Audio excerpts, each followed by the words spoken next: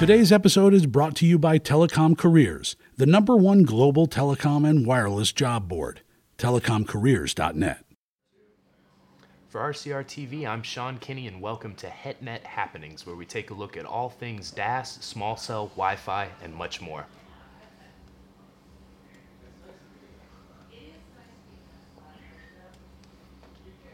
All right, welcome to HetNet Happenings. I'm joined today by our CEO and editorial director here at RCR Wireless, Jeff Mucci.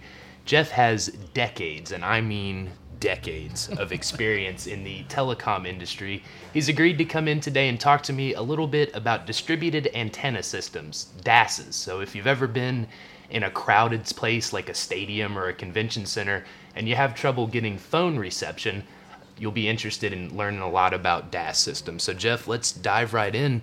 Can you give us just sort of a general idea of what a DAS does and how it works? I'd be glad to, Sean, but before I do, I want to take a step back and let's talk a little bit about the decades in the business. I think we're coming up on the end of my second decade, so just a point of clarification for everybody out in the audience.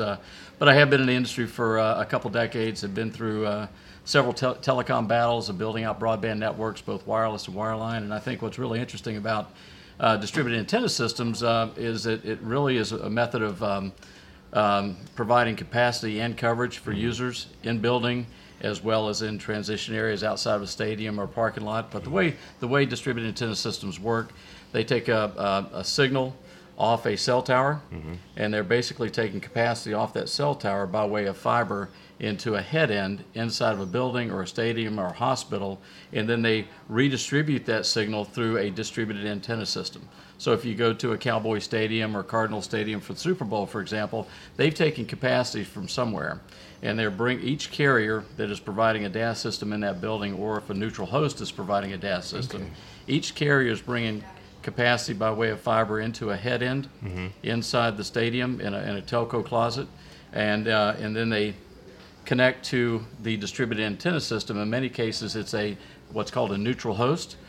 So folks like American Tower, Crown Castle, Mobility, Extenet, they're neutral host providers that allow multiple carriers to use one distributed antenna system inside of a stadium or a building to provide in-building coverage and capacity. Okay, so let me make sure I understand, and we'll use your example of a stadium. I think that, it's easy to visualize what a stadium looks like from the top. So you'll have a ring of fiber that'll connect all of these nodes, and then that they're placed geographically so that otherwise dead spots can get a boost of capacity. Is that right? In some respects, but again, you're taking capacity off a sector on a cell tower into the head end, cross-connecting over to the distributed antenna system, and then distributing that through to these nodes, if you will, or small antennas throughout the stadium. And when they're doing the engineering design, they plan for not to make sure they don't have any dead zones. Okay. And I think we've got some footage we're going to show a little bit later on some of how the technology works. And one of our reporters, Joey Jackson, went out to a stadium a while back, and they actually, in the VIP section, what they found is that the seats down front were the guys who probably felt like they needed the best signal in the stadium. Right, the high dollar it was tickets. Because they were so far away from any place they could put a DAS node, they actually engineered a way at the AT&T Foundry to put the DAS node underneath the seats in the VIP section. Okay, yeah, you mentioned Joey. Joey does a lot of great field work for us. He recently had the opportunity to talk with Bill Mote. He's a vice president at Tesco, and then Sean White, who's from CommScope. Both those companies do a lot of work in the DAS space, and they gave Joey an overview of the deployment at AT&T Stadium, home of the Dallas Cowboys. Let's take a look at that. I'm here with Bill Moten and Sean White. Bill is with Tesco, and Sean is with CommScope. So guys, tell me about the DAS in this stadium. I'll tell you what, man, it is amazing. The quality of the installation is so well done. You can't see it. When you're out here, you can't really see where all the antennas are, and that was a key thing. Apparently that's what the Joneses family wanted. You can't see anything. And with CommScope and TPI, they did a great job of doing that installation and hiding everything to keeping it, really clean. And Sean, tell me about that installation. Well, when the Cowboys came to us back in 2007, they wanted the largest, most innovative DAS in large venues in the United States, which we did. Since 2007, we've implemented probably 5 separate upgrades, finishing our last upgrade right before the college football national championship. During that game, we had over 8 terabytes of data processed through this system, which is 2.5 times more data than the Super Bowl in 2014. The process that we had to go through is we wanted the antennas to be heard and not seen. It's the typical cell site problem where everybody wants cell coverage but nobody wants to see the towers. We have the same problem here. This facility is state of the art. It's an excellent venue. The last thing the Jones family wanted was to see our antennas. So we did painstakingly details on where we hid the antennas, where we could provide coverage, and get the capacity needed for a crowd of 80 to 100,000 people. And so, Bill, tell me a little bit about, a little more in depth about how this stuff works. So basically, when you go down into the basement area, you'll see the major carriers, basically the telecom equipment that you would see at the bottom of the tower. It's down there. The same equipment is down there, and it's feeding that signal, that capacity, through the CommScope equipment. Then the CommScope equipment is taking that signal and joining all those wireless carriers together. And then they distribute it throughout this whole stadium over fiber optic. And then eventually it comes out over these antennas, as Sean was saying, are hidden so you can't see them. And that's what provides that coverage and capacity to satisfy all the fans that come here. Is this the best covered stadium in the country? From what I've seen, it absolutely is. Sean, anything else you want to say? No, we appreciate the effort that Tesco put in, and we're proud to be here. Perfect. Thank you, guys. All right, Jeff. So I read a Wall Street Journal piece not too long ago all about in-stadium DAS, and the reporter posed this sort of esoteric question. If you go to a football game, if you go to a concert, and you don't post a selfie, were you actually there? So I know from my perspective, if I'm paying $100, $200, $300 for a ticket, I feel like Wi-Fi and cellular should be just sort of part of the deal, covered by the price of admission. And it really seems like stadium owners and venue owners are going that route too and really investing. So do you see this trend sort of just getting more robust and reaching more in-building venues? Well, now that we're taking this to a cerebral level, right? Yes. I think there's a couple points there. Number one, I know when I go, like my wife went to Ole Miss, you went to Ole Miss, That's right. We went to the Ole Miss Texas A&M game this year, and we're up in the stands taking the selfies, sending them to our grandparents. So I wanted to make sure they knew I was there supporting Ole Miss, regardless of what I paid for the ticket. Right. So I had my red on, and I was there, and then we turned around the other way and sent it to our University of Texas friends to make sure they were following how Mississippi was doing against A&M. So regardless of how much I pay for the ticket, I want the ability to Snapchat, I want the ability to Facebook, I want the ability to stream video. And when I travel around the world for business, I connect with my kids, and I want to share with my kids where I am, what I'm doing. So, yes, because I paid X number of dollars for an iPhone 6, and because I could travel around the world and go to interesting events, I want to share them. So I do think it's price of admission, and I think my perspective is probably shared by many, particularly those of the millennial generation who they've grown up with social media, they've grown up with smartphones. It's just part of their daily experience is the ability to share, and it brings us back to coverage capacity. So when you're in building, wherever you are, you believe, it's like breathing. It's like a utility. You want the right to be able to use your phone and connect with people wherever you are, and the last thing you want to see is, wait, I can't get a signal. Yeah. Well, we heard from Joey and got a look at the AT&T Stadium deployment. Joey and I actually got a chance to go to AT&T Stadium for the national championship game a few weeks ago. There were a lot of reps there from AT&T sort of going over the different download and upload speeds that were available in the stadium. And Joey looked at me and goes, man, it's a good thing that it's such robust coverage because my girlfriend has not stopped texting me since we got here. So it's...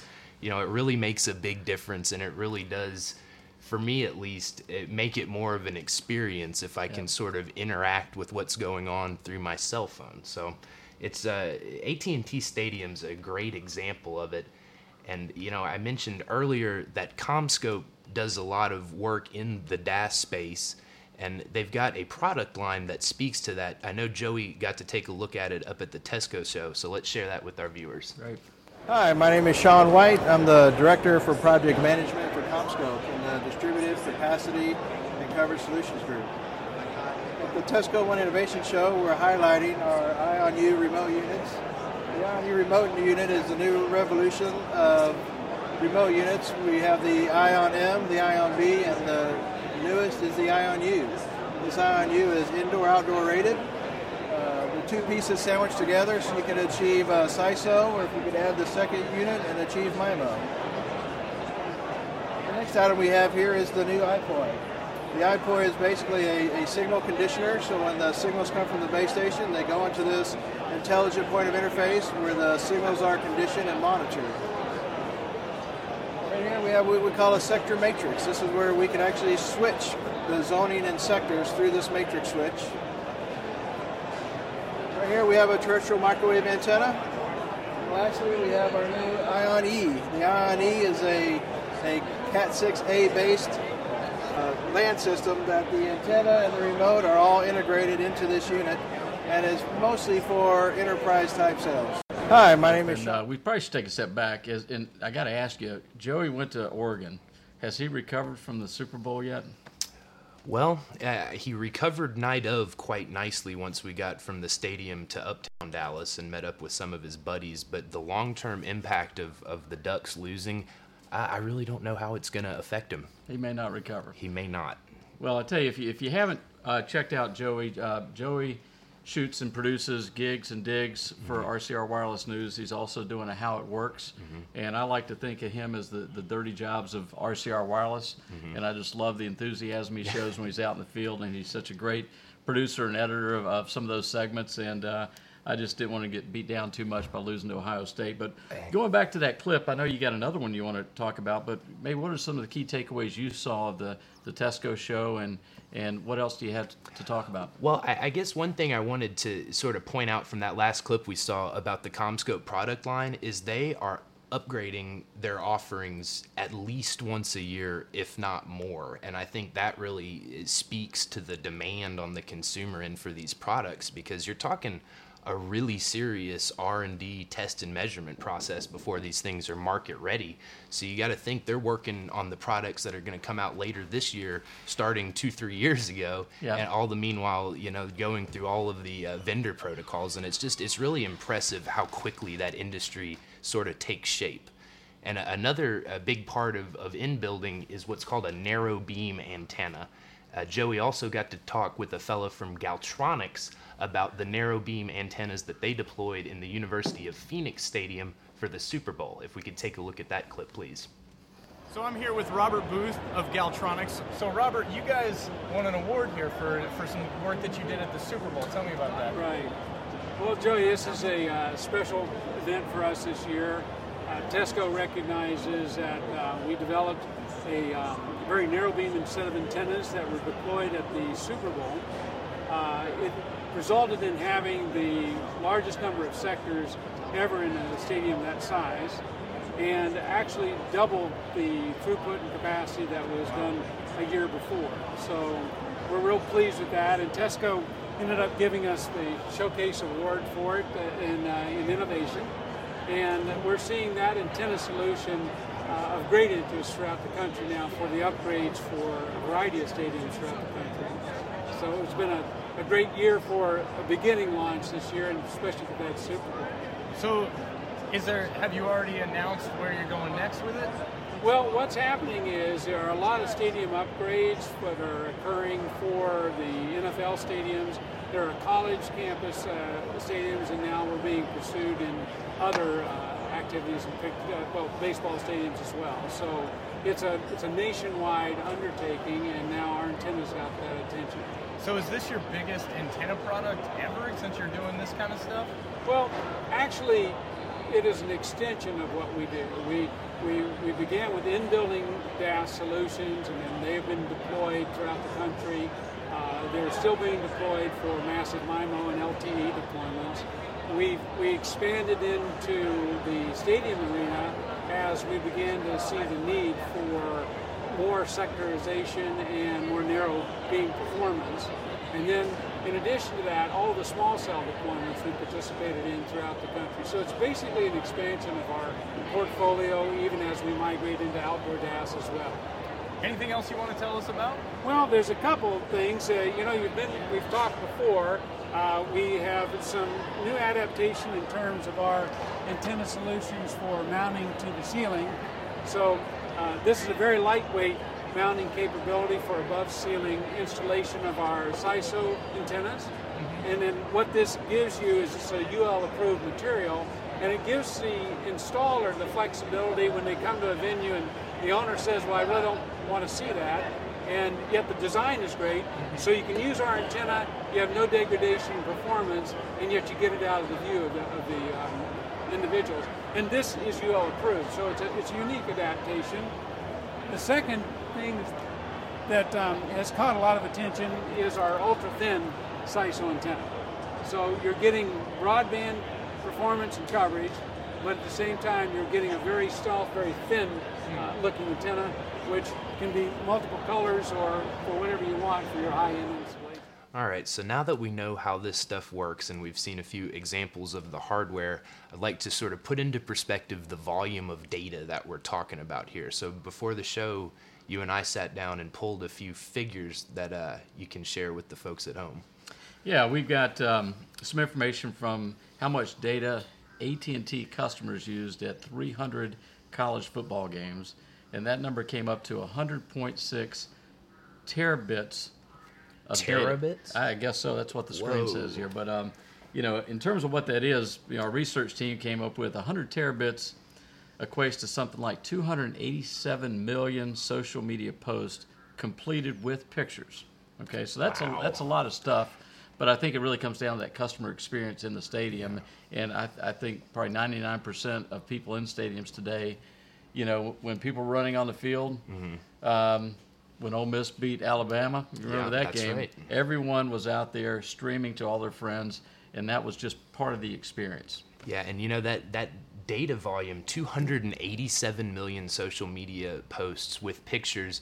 I want to point out that's just for AT&T. As you mentioned earlier in the show, these DAS systems, they work with multiple carriers. So most of these, you have AT&T, Sprint, Verizon, T-Mobile.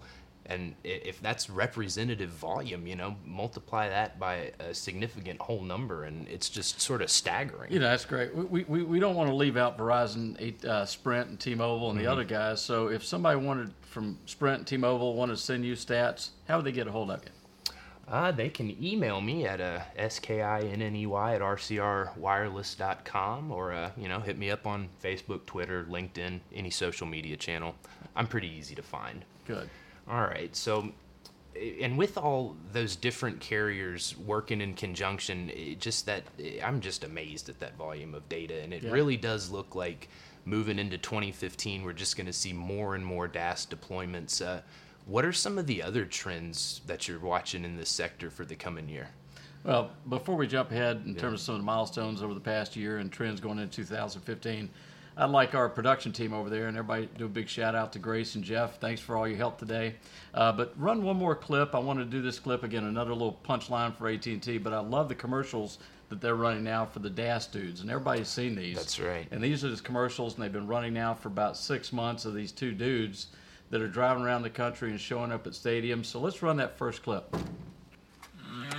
That should just about do it. Excuse me? What are you doing? Well, we're fine-tuning these small cells that improve coverage, capacity, and quality of the network. It means you'll be able to post from the break room. Great! Did it hurt when you fell from heaven? A little. I'm sorry, I have to go. Oh, okay. AT&T is building you a better network. So what I like most about that clip is you've got a carrier that is trying to humanize a very technical term called distributed antenna systems.